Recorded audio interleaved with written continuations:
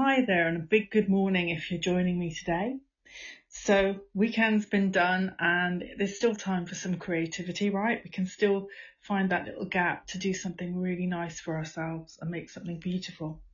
Well, if you're looking just for something to improve your technique with drawing, then I do recommend Draw Mix Paint.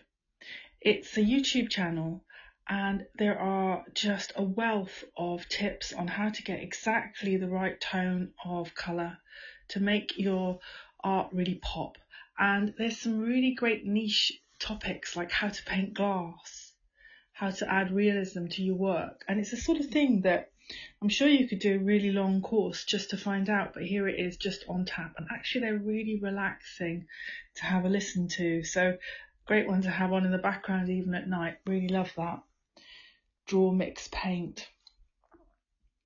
And the other one, if you're looking to use some technology, and I do find if you've got a little iPad and an iPen, then rather than take all of your artist's materials around with you, pop it in your bag, and just a small subscription, just under £10 for Procreate, a little app that will let you draw using all sorts of textures and colours.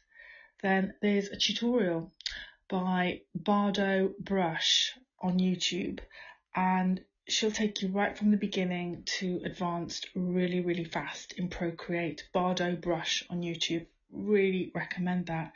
She's got a really warm, engaging personality, and a lot of what she shows you is really useful and practical. And also it'll get you going really fast with your work, which I think once you've got a new app, you really want to do that. And I think it will see your work really come on very fast.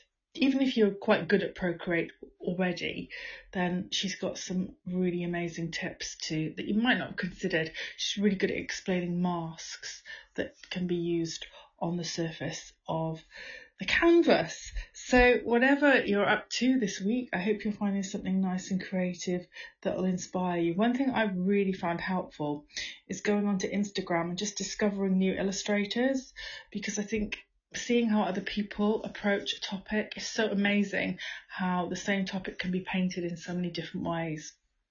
And certainly in some ways what we're going through right now is so unique. It's very inspiring.